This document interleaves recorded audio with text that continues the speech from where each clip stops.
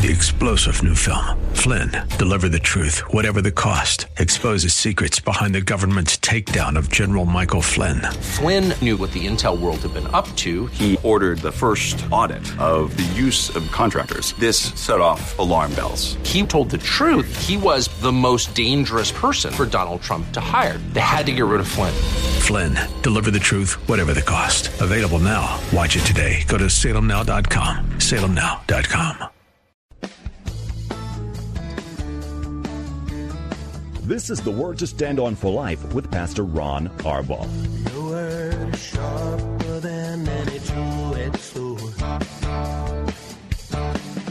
and it cuts deep into my heart. The Word to Stand On for Life is a radio ministry of Calvary Chapel in San Antonio. A live call-in show here to help you answer your questions about the Bible and how to apply the Word to your daily life. For more information on Calvary Chapel, visit our website, calvarysa.com. Get your Bible questions ready and call in now to 210-340-9585. It's The Word to Stand On for Life with Pastor Ron Arbaugh.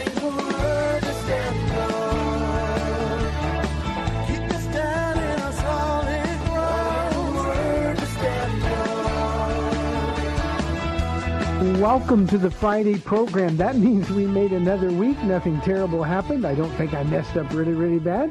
So we're here again on Friday to take your phone calls and answer your Bible questions. I'm Pastor Ron Arbaugh from Calvary Chapel in San Antonio, Texas. And every weekday at 4 o'clock, we have the honor of doing this radio show. We get to talk to you. You get to, I hope, get some answers to the questions that you're dealing with, and we would love to have more of that today.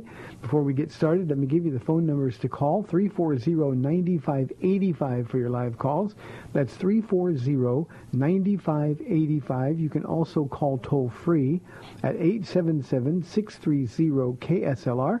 That's 630-5757. You can email questions to us by emailing questions at calvarysa.com. You can also send questions in via our free Calvary Chapel mobile app. If you're driving in your car, the safest way to call is to use the KSLR free mobile app. Just hit the Call Now button and you'll be connected directly to our studio at the radio station, and they will put you through. So all of that just so that you can ask questions and hopefully get your answers. Before we get started, I want to give a special shout out to Doug Bennett. He has been one of our really helpers at the studio at KSLR. Today's his last day at the studio. Doug, we've enjoyed being with you and working with you, and you have been a real blessing to us. And we're going to miss you. God bless you, and I trust that he will do that very thing. Hey, because it's Friday, tonight here at Calvary Chapel of San Antonio, we're going to close out the book of Colossians. We're going to be in Colossians chapter 4, beginning in verse 7 through the end of the chapter. And it's about people, so it's one of my favorite Bible studies to do. It's a fun Bible study to do. And tonight I get the privilege of sharing that here at Calvary Chapel. You can watch it at calvarysa.com if you want to live stream it. But we'd love to have you come and visit and meet some of the greatest people in the world. I'm also going to be finishing up in Romans chapter 6 on Sunday. Wherever it is that you go to church, find somebody to love. Find somebody to pray for. Don't just go and sit down, but look for people. Ask the Lord for one of those divine appointments. Jesus, who needs to be loved? Who needs to be encouraged? How can I be used for your glory today? It will change your church experience exponentially if you'll just give it a try. It is an amazing thing that happens when you begin to experience the power of God working in you and working through you. Okay, having said that, let's just get to some questions. We'd love your live calls, so we'll wait for those. Here's a question from Drew, and he says, this is from our mobile app, were all angels created with free will? The answer is yes, Drew, but not like humans. You know, this is sort of the principle of to whom much is given, much is required. And the idea there is always much more is required. The angels who were in the presence of God, the angels who saw, the angels who heard God and lived in his presence, they were accountable. So the angels, at some point in time past, the angels were given a once for always opportunity to choose. Now, the instrument that was used, of course, was Lucifer. We know him as the devil or Satan. And Lucifer fell. He wanted to be like God, no longer content to be God's greatest and most beautiful creation. He wanted to be like God. He wanted to be above God. I will cast my throne above the throne of the Most High. So the idea is, when he rebelled, he tried to influence the other angels in heaven. Now, obviously, those angels, I'm speaking from an earthly perspective, but obviously those angels would have an admiration for him. He was more powerful than all, except perhaps Michael. He was the most beautiful and the brightest of God's creation. He convinced a third of the angels to fall with him. We call those demons now, or fallen angels. And so we have 2/3 angels who kept their first estate, 1/3 who left their first estate. But they made that choice, but for them, unlike for you and for me, Drew, it's a one-time only choice. They don't have another opportunity. That means the 2/3 of the angels who stayed with God are going to be with him forever. The ones who fell have no opportunity to come back. They fell forever and will be, eventually they'll find themselves in the lake of fire. So I hope that answers your question. What's really important about that question for Drew and for everybody else is that we have free will. And you know what? Just because I'm a pastor, I've got a pastor's heart, I'm going to beg you today, if you're not saved in this audience, to exercise your free will to choose eternal life. If you are a believer and you've been disappointing God, you've been away from him, you find yourself in willful rebellion, you know it's wrong, but you're doing it anyway, I'm going to ask you, I'm going to beg you to choose to use your free will to make the right choice, to repent and confess and give our Jesus the opportunity to purify you from all unrighteousness. Forgiven, forgotten, but all you have to do is ask. 340-9585. Here's another mobile app question from Rich. He says, what advice would you give a man who senses that he's called to be a pastor and plant a church? Rich, we've talked about this with regard to the general calling of pastor many times, but the most obvious counsel is that treasure the calling. I told the church here, and I can't remember whether it was last Sunday or Wednesday night, but I told the church here at Calvary Chapel that there are three things, three titles, three honors in my life that are really, really special. The first is that I'm honored to be a Christian, to be called by that name. It is the greatest privilege of my life to be called by Jesus and to be called one of his followers. The second honor that I have is that I'm honored to be called Paula's husband. You have no idea how much fun my house is. You have no idea how much joy she brings to our house. And she did that even during those 13 years she was praying for me to get saved. When I wasn't Pastor Ron, I was Ron the jerk. But the third greatest honor in my life is to be the pastor here at Calvary Chapel of San Antonio. I'm crazy about the people here. I love them with all of my heart. And God, at least in some spiritual sense, has placed the care of those people that he loves so much into my hands. And I want to honor him. So if you sense a calling to be a pastor, recognize the privilege and the position. Don't think it makes you better than somebody else, but recognize that it's an honor, something to be pursued. He who seeks the office of overseer, that's what we would call a pastor, desires a noble thing. It's a good thing. So pursue it. Secondly, study. Devour your Bible. Know it inside and out. Make it your hobby. Make it your passion. When I knew I was called to be a pastor, now I did it before I was called to be a pastor, but remember, I was only 6 months old in the Lord when I first heard the call to be a pastor. I'd spend 8 to 10, 12 hours a day sometimes in my Bible. Now, I realize that's not for everybody. But it better be for you if you're called to be a pastor. If you don't enjoy studying, if you don't enjoy reading, well, then you need to get on board. Because you're going to be charged with the spiritual health of God's people. You are responsible to teach the truth. And because it's such a privilege, you got to devour your Bible. The third thing is you got to love God's people. You can't be short with them. You can't get angry with them. You can't want to be away from them. I had a friend of mine one time, he asked me, he said, so, Pastor Ron, to be a pastor, do you have to love people? The answer is, yeah, you do. So you have to share Jesus' heart. And that's going to happen as you transform your mind continually in the Word of God. The last thing I would say is pray for the people or the area where you're going to plant a church. Fall in love with people specifically. What will happen is God will begin to give you direction. He'll begin to give you vision for your church. And I left out maybe a really, really important one that I want to share with you now. Make sure that your wife isn't just being dragged along behind you because you're called. She's your partner in this ministry, and you're going to need her. So make sure she's on board, and don't move anything until you're on board. Until you're on board together. When Paul and I left for Texas, I told her we weren't going. I knew what God had called me to do, but we weren't going until we could go together in complete agreement. And had we not done that, Rich, what would have happened is we wouldn't have lasted 6 months. It's an honor and a privilege. God bless you for that. 340-9585 for your live calls and questions. The phones have been a little bit quiet this week, so maybe we can break that today and carry that momentum on to next week. It's always a better program if you participate.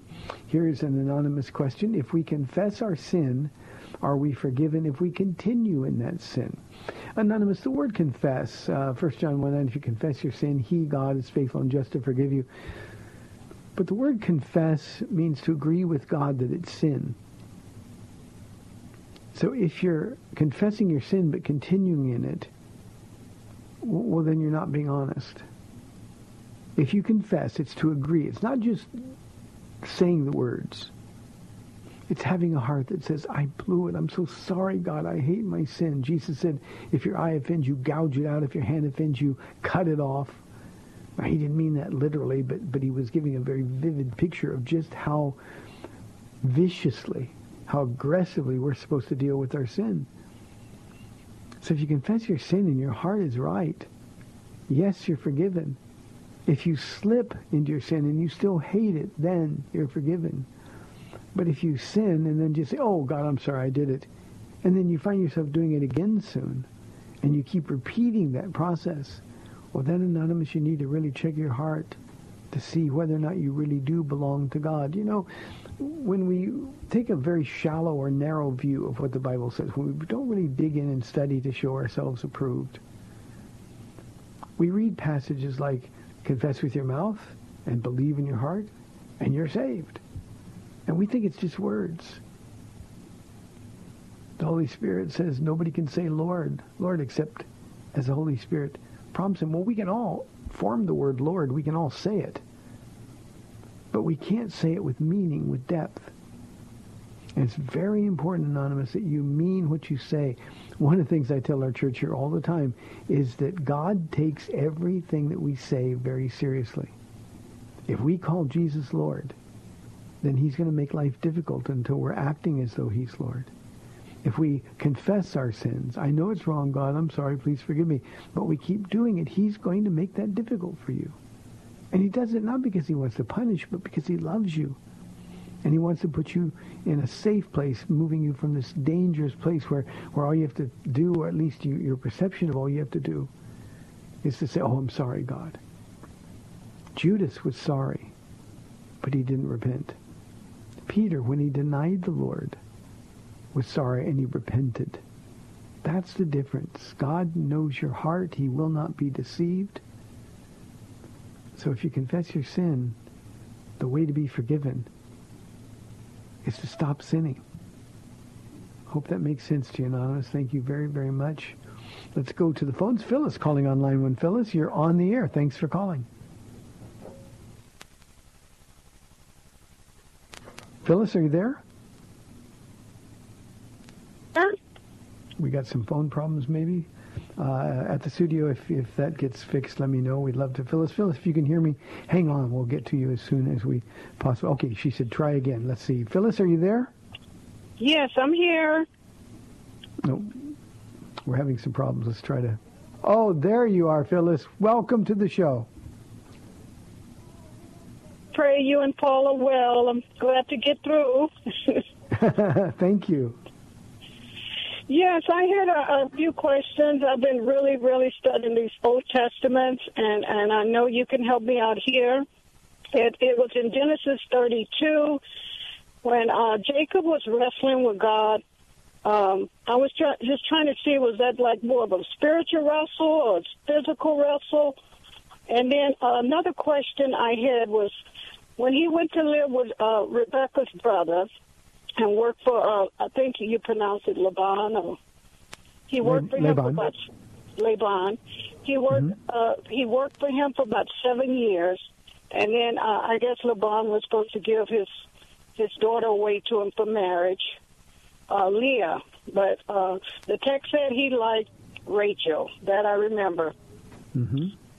My question on there, looks like Laban deceived him, and I think it's because of a payback for what he did. Esau, I might be wrong, but I'm just kind of speculating here. But if you can, let me know about those two, I would really appreciate it. And thank you so much. And tell Paula hello. I'll do it. She's listening, so you just did. God bless you. Thank you very, very much.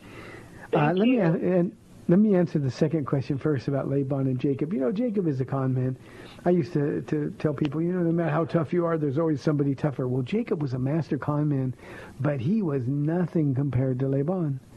And so Laban had 2 daughters. The oldest daughter had to be married first. She was the one who was, relatively speaking, I don't want to be considered insensitive here, but relatively speaking, she was less attractive. And if she was going to get married, then Laban took matters into his own hands. And so he deceived Jacob. Just that simple. He went into his wife in Oriental culture in that time. She'd have been covered head to toe, and the man would have gone into his wife, and it wouldn't be until after the fact, after the marriage was consummated, that he would remove the veils and find out that he'd been taken for a ride. He loved Rachel.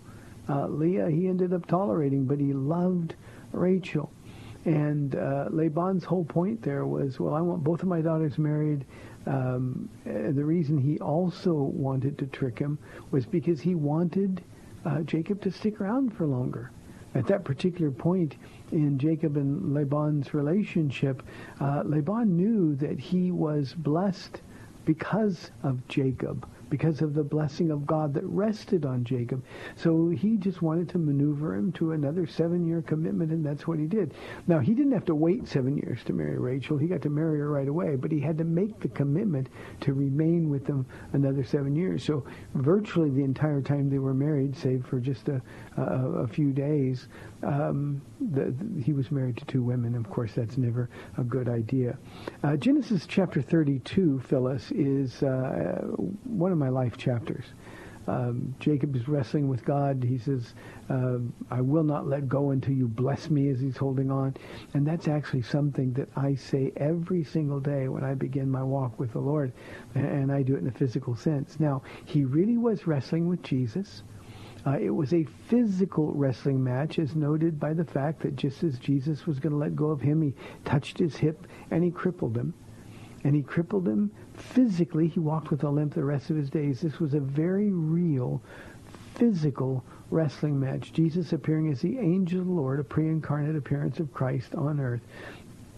But he took on human form, and he wrestled with him, wrestled the will out of Jacob is what the point was. So it's a very real, very physical wrestling match, and he was wrestling with Jesus himself. Hope that helps. Thank you very, very much. Let's go to Bruce calling from Seguin on line 2. Bruce, thanks for calling. You're on the air. Thank you, Pastor Ron. Good afternoon to everyone. Good to hear from you, Bruce. I got 2 questions for you. is there a scripture somewhere that says that the heart of a man can be so hard that the Holy Spirit cannot penetrate it? Or am I making that up in my mind? Nope. The scriptures there are most notably dealing with Pharaoh's hardened heart. So we have an example of that very thing happening. There's not a specific verse that says that, but people's hearts, when they continue to sin, they get so hard. In fact, in Pharaoh's case, he hardened his heart 7 times against God, and then God let him alone with his heart. Now, only God, Bruce, knows that point of no return. We don't know when that is, nor can we guess, nor will God give us any insight. But honestly, I have looked into people's hearts that have sinned against God so long and so hard that they no longer care. And when we get to that point, we're told in the gospel accounts that that's when we have committed the blasphemy of the Holy Spirit. We've rejected the work of the Holy Spirit, drawing us to God. And at that point, we become so hard in our hearts that we don't want anything to do with God. And at that point, our fate is sealed. But only God knows when that time is. That help? No. Yes, sir, that helps. Okay. I have 3 daughters that have walked away from the Lord, and it's been for over a decade in each case. And I'm still praying for them. Yep. And I will as long as I have breath of life in me. My other question, somewhere in Genesis, there is a very messianic foresight about Jesus Christ. There is slaughtered animals laying on the ground, and the essence of God walks between those animals. Could you tell me where that is at and explain it to me? Yeah, I can. I would appreciate it, and I'll let you go until another time. Thank you very much. Thanks, Bruce. Good to hear from you again, my friend. It's been a long time. Genesis 15, if my chapter reference is wrong, I'll get corrected here in a moment. But it's when Abraham is committing everything to the Lord, and he offers God a sacrifice. He cuts the animal in half. He spreads it. Remember, the vultures come and they try to eat the sacrifice, and he spends the whole night chasing him away, and God actually passes through. That's when God made the covenant with Abraham, and that meant that every promise that God ever made to Abraham had to be fulfilled. God, who could swear by no one greater than himself, so he swore by himself. He passed through Abraham's offering, and he did that in the blaze of fire, consumed the offering, and that Abrahamic covenant was set in stone. That's why we know, Bruce, that the enemy is coming back. I mean, that Jesus is coming back. It is Genesis chapter 15. Thank you very much. One other thing, Bruce, as long as God's got your daughters on your heart to pray, they haven't committed that sin. Their heart isn't that hard, so keep on praying. Thanks a lot. Let's go to David calling on line 1. David, thanks for calling. You're on the air. Hi, Pastor Ron. I have a couple of things to say real quick. One, I know that this week there's been a few phone calls about people asking, how do you know that the Lord's calling you to the ministry and so on? Yeah. I'd like to say that I served in the ministry, my wife and I did, and you said something very important earlier about make sure your wife is with you on that walk and that calling, and you're right, that's extremely important. We served for 19 years in both children's ministry and youth ministry. I served on the side of town that was really, really tough with the youth for about 8 years. And the Lord gave me the heart to minister one-on-one. And then the Lord moved us to a really, really big church here in town. And we did the children's ministry for another 9 years. And the Lord showed me how to minister to a group of kids from 5 to 12. And it was the most wonderful 19 years of my life. And it was very, very, very difficult. We broke our house so many times because we were always at church. When I kept telling the Lord, they're breaking in your house. They're breaking in your house. What are you going to do something about that? sure, it was my house, but ultimately it's his house. And I just wanted to say that for those two ministries that I served in, the children and the youth, my wife was completely with me. And the last year she was not, because she really got burned out, and I asked her to step down. And the Lord provided some youth to help me the last year that I was there. And but in both of those callings, I fought the ministry. In other words, I didn't want to be in the ministry. And both pastors of those two churches said that the Lord was telling them to tell me to get into the ministry. And I'm like, no, that's not me. And when I finally submitted to that, I would not go back and change one day of those 19 years. It was the most wonderful time ever. But that season is gone for my wife and I. Now we just kind of help out in church here and there. But as far as being ministry leaders, that time is gone for us. So that's all I have to say about that. Yeah, David, thank you very much, and thank you for your service. There's special crowns waiting in heaven for those who will take God's littlest ones and nurture them in the ways of the Lord. So God bless you and your wife, and I want to say amen to husbands and wives are partners. We're one flesh. It's not his ministry and her ministry. God unites your hearts together. Very important. Hey, you're listening to The Word to Stand On for Life. We got 30 minutes left, and this week is all we've got. We'd love to have your live calls and questions. 340-9585. We'll be back in 2 minutes.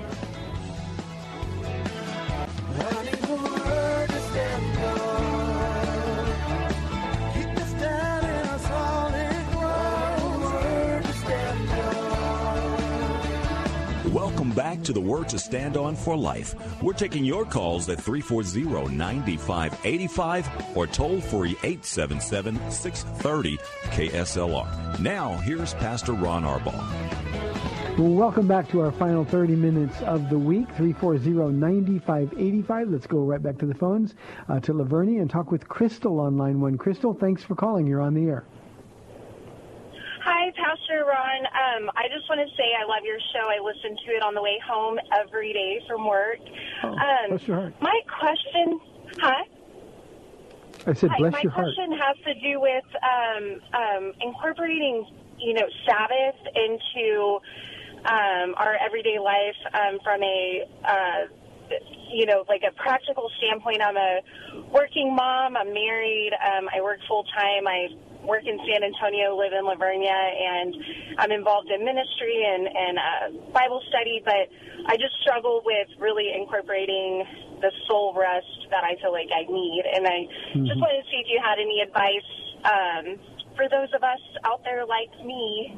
And thank you. I'll listen to your answer on the air. Thank you very much, Crystal. God bless. I do have some help, at least I hope, help and encouragement for you.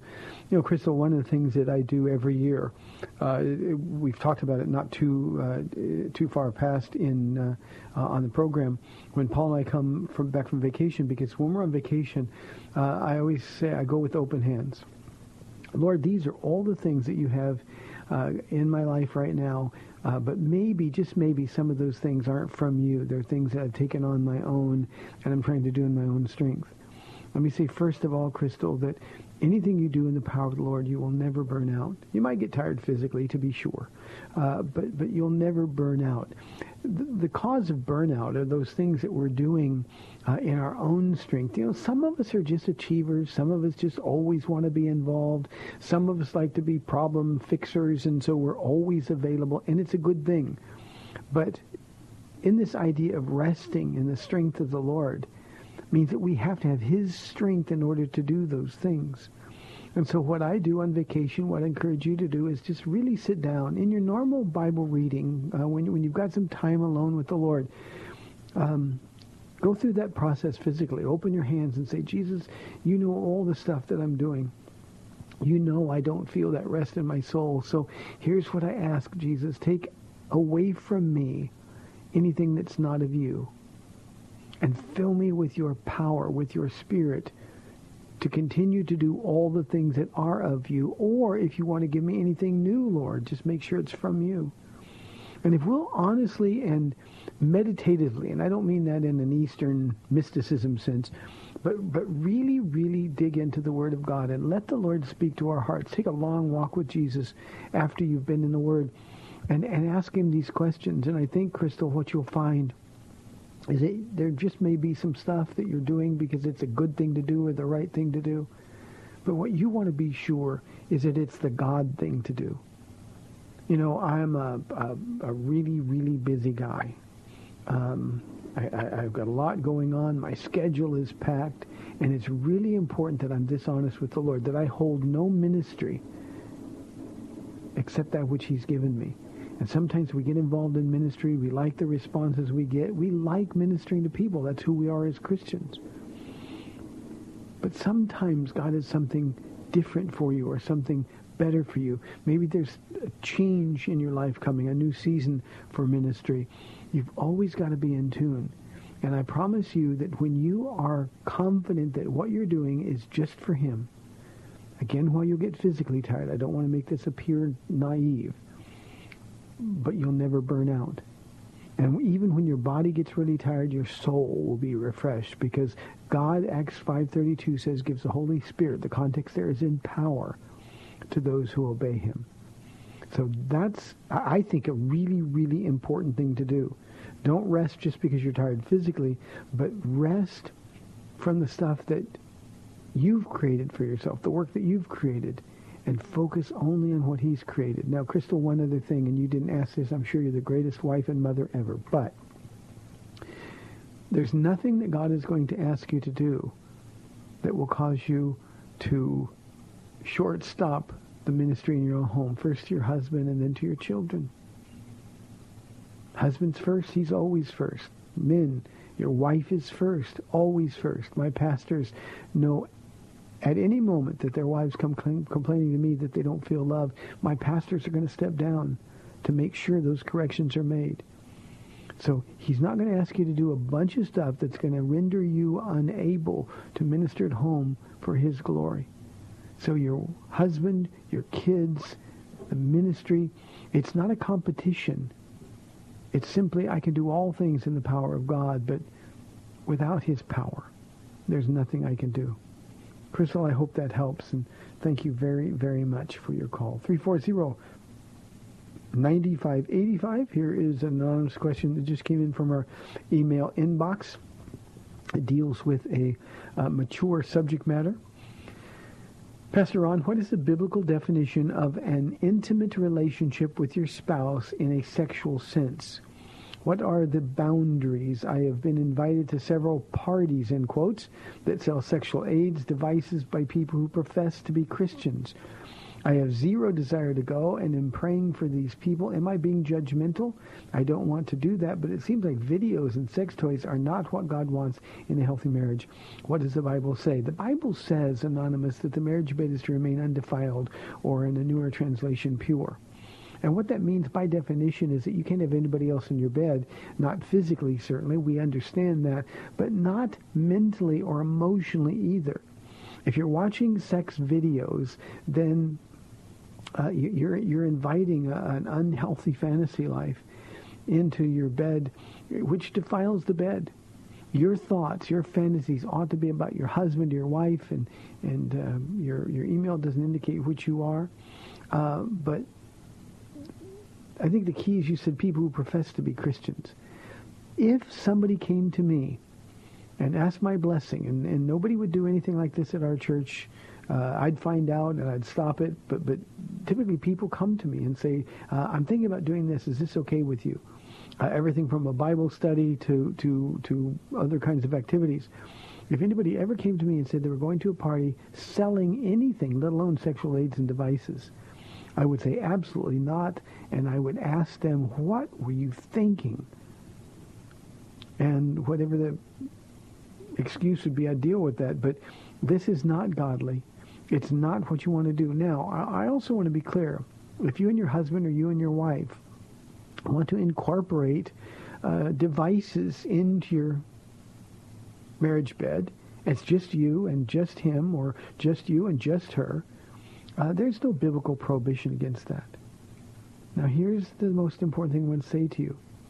You have zero desire to go. Don't violate your conscience. If your husband or your wife wants you to do these things and you're not on board, then don't do those things. If you're a woman and your husband says, well, I want to spice up our life and you have to submit to me. No, God would never. Submit as unto the Lord. Jesus would never ask you to do those kind of things. He would never ask you to violate your conscience. So these are things that you just need to stay away from. And again, I don't need a relationship with the people who are inviting you. But when somebody would come to me and say they're a Christian, invite me to a sex toy or a sex video party, I would ask them if you're saved. What are you thinking? Now, sex isn't supposed to be boring. It's wonderful. But it can only be wonderful when Jesus is there, and he can't be there when you got all this filth. So, Anonymous, I'm sorry you're getting into this, but it just seems like people are all about the flesh sometimes, and we who are his are supposed to be all about him. So don't go. Keep praying for the people.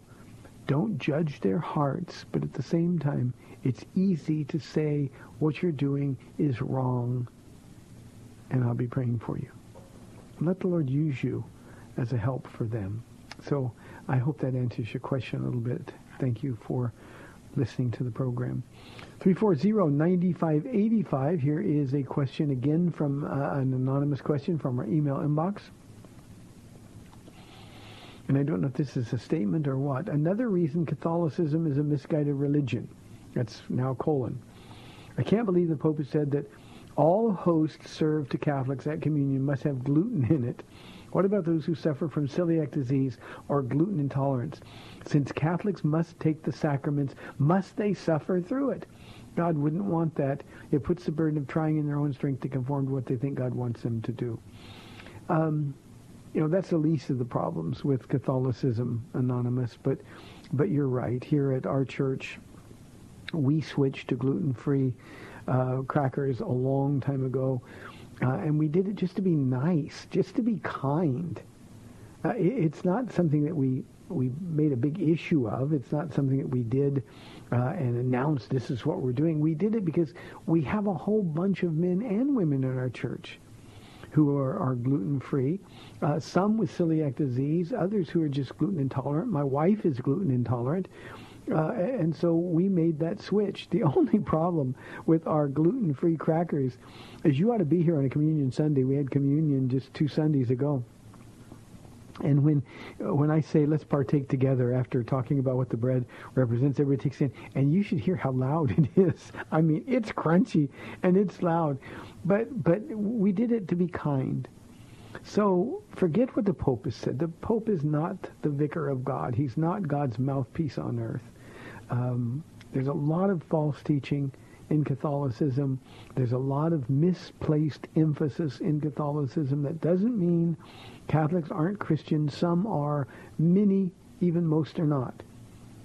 You have to be born again. And I would be a lot more concerned about the Pope and the Catholic Church's stance on that than I would about the crackers. But you have no obligation, if you go to a Catholic church, to suffer through the host with gluten in it. It doesn't become Jesus' body. It's a symbol. Do this in remembrance of me, Jesus said. So there's a whole bunch of issues. But no, it's just being nice.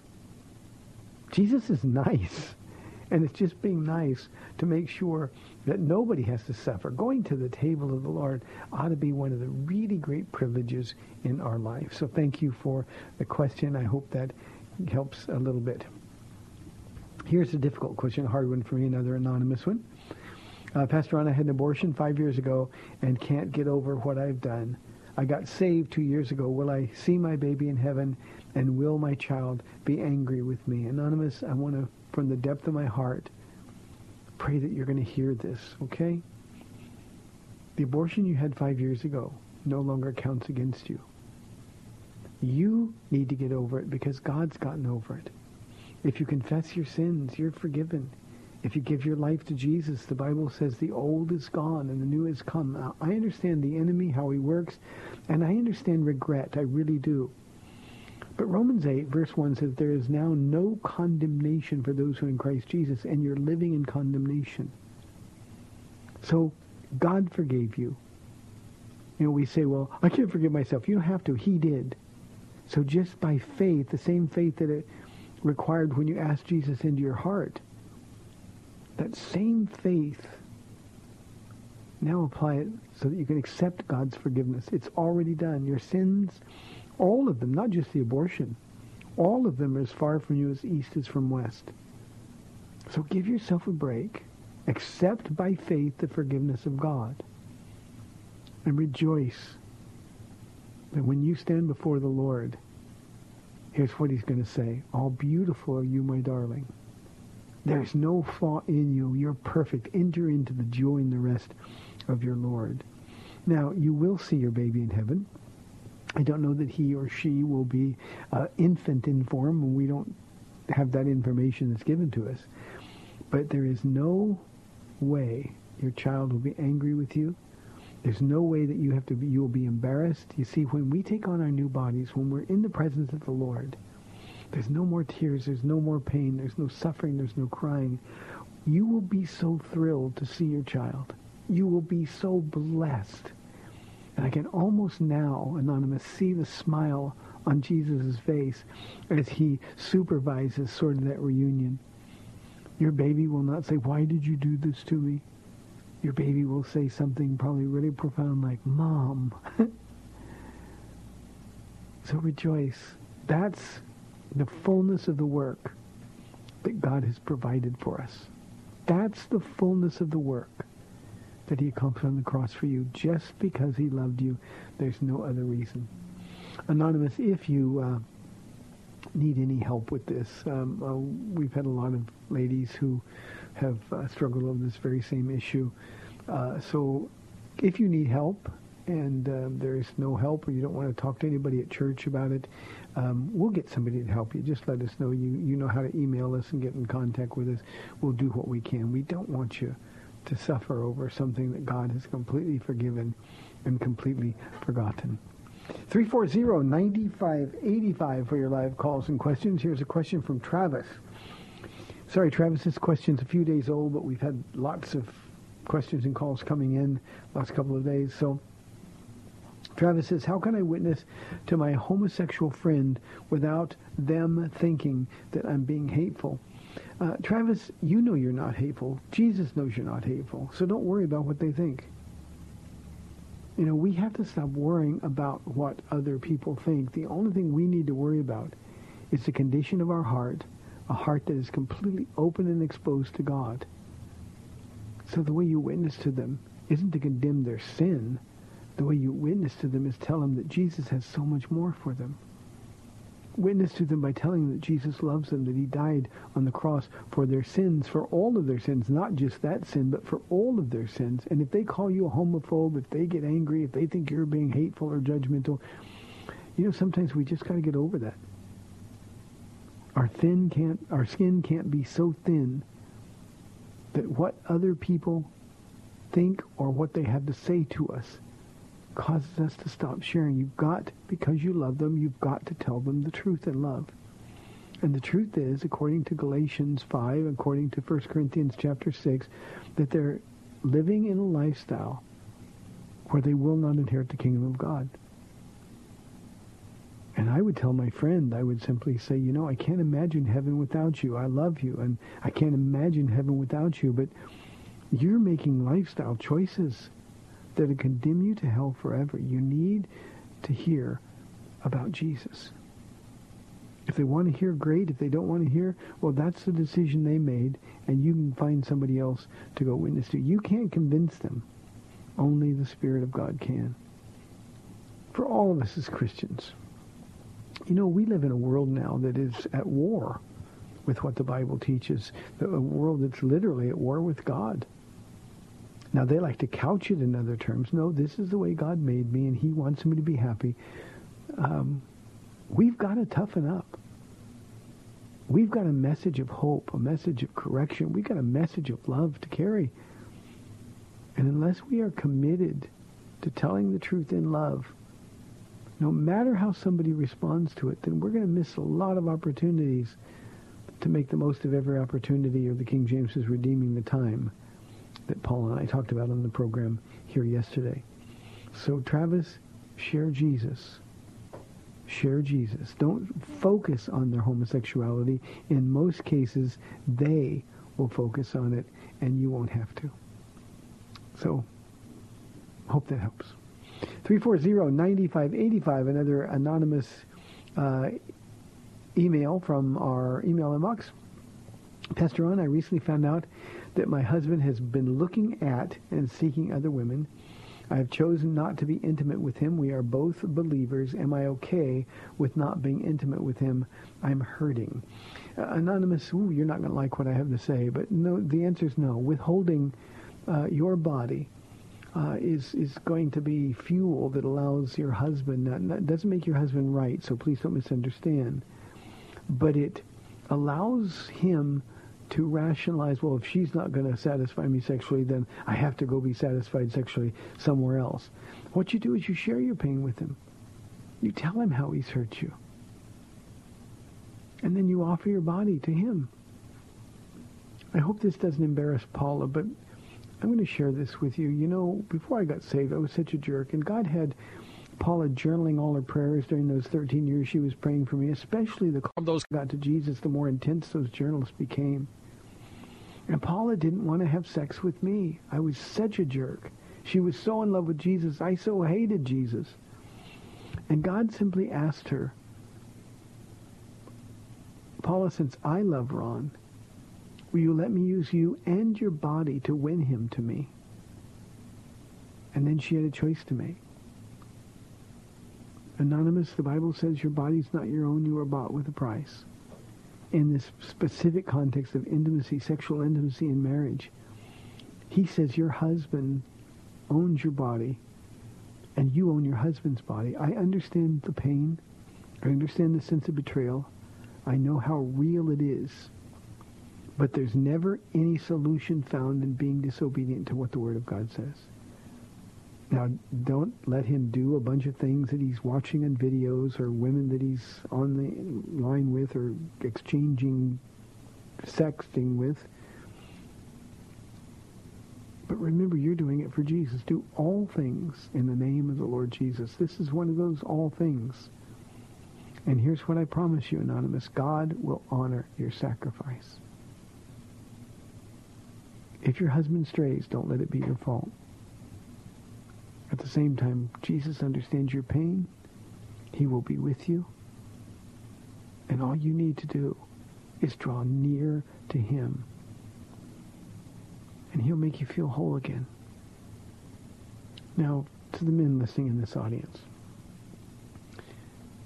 you can hear the pain in a question like this, in a comment like this. And these are the women that we've promised God that we would honor and cherish. It's our job to represent Jesus in our marriage. And when we do things like looking at pornography, when we're looking at other women, especially when it crosses into the line of seeking other women, how would you ever explain that to Jesus? And in this particular case, for you, Anonymous, if your husband isn't saved, that's what unbelievers do. Tragically, too many believers live their lives this way in secret, too. There are no secrets from God. You can't outrun him. You can't fool him. You can't make excuses to him. He always cuts through the junk. And he'll nail your heart. If you don't obey, then things are going to get really, really hard. So men, honor the vows you made to God.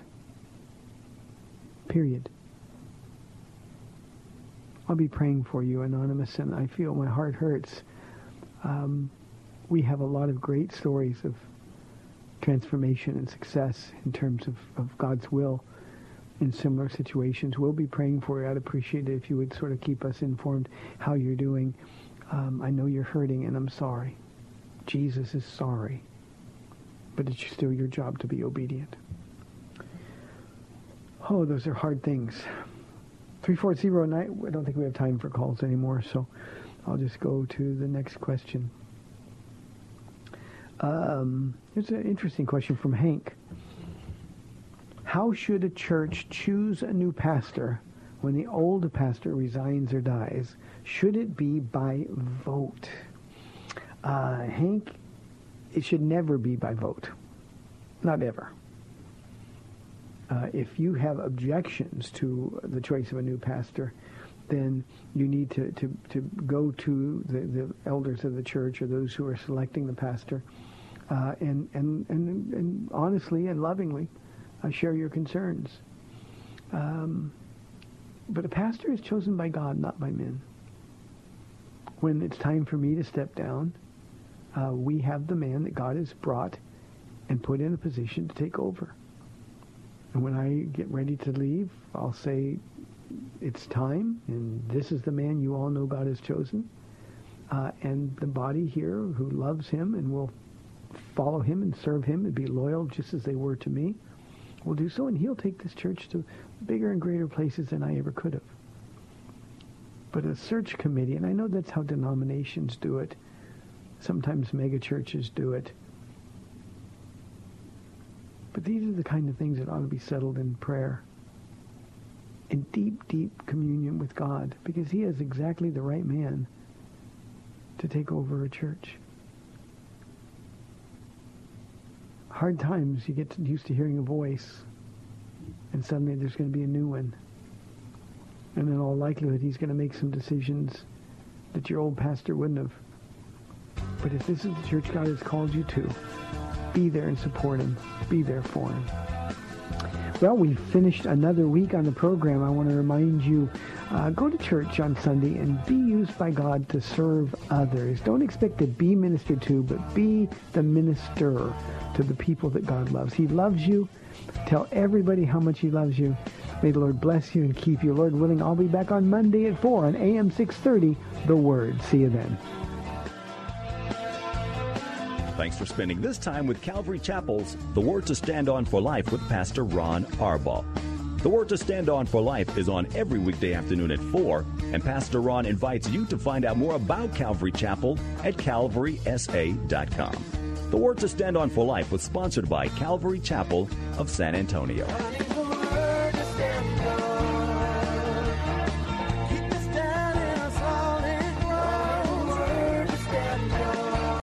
Three-star General Michael J. Flynn, head of the Pentagon Intelligence Agency, knew all the government's dirty secrets. He was one of the most respected generals in the military. Flynn knew what the intel world had been up to. He understood its funding. He ordered the first audit of the use of contractors. This set off alarm bells. The explosive new documentary, Flynn, Deliver the Truth, Whatever the Cost, uncovers the facts behind this scandal. Flynn told the truth. He was the most dangerous person for Donald Trump to hire. I find out the worst enemy that I'm going to face in my life is right here in America. They took my assessment and they wanted me to change it. And I was like, I'm not changing it. They had to get rid of Flynn.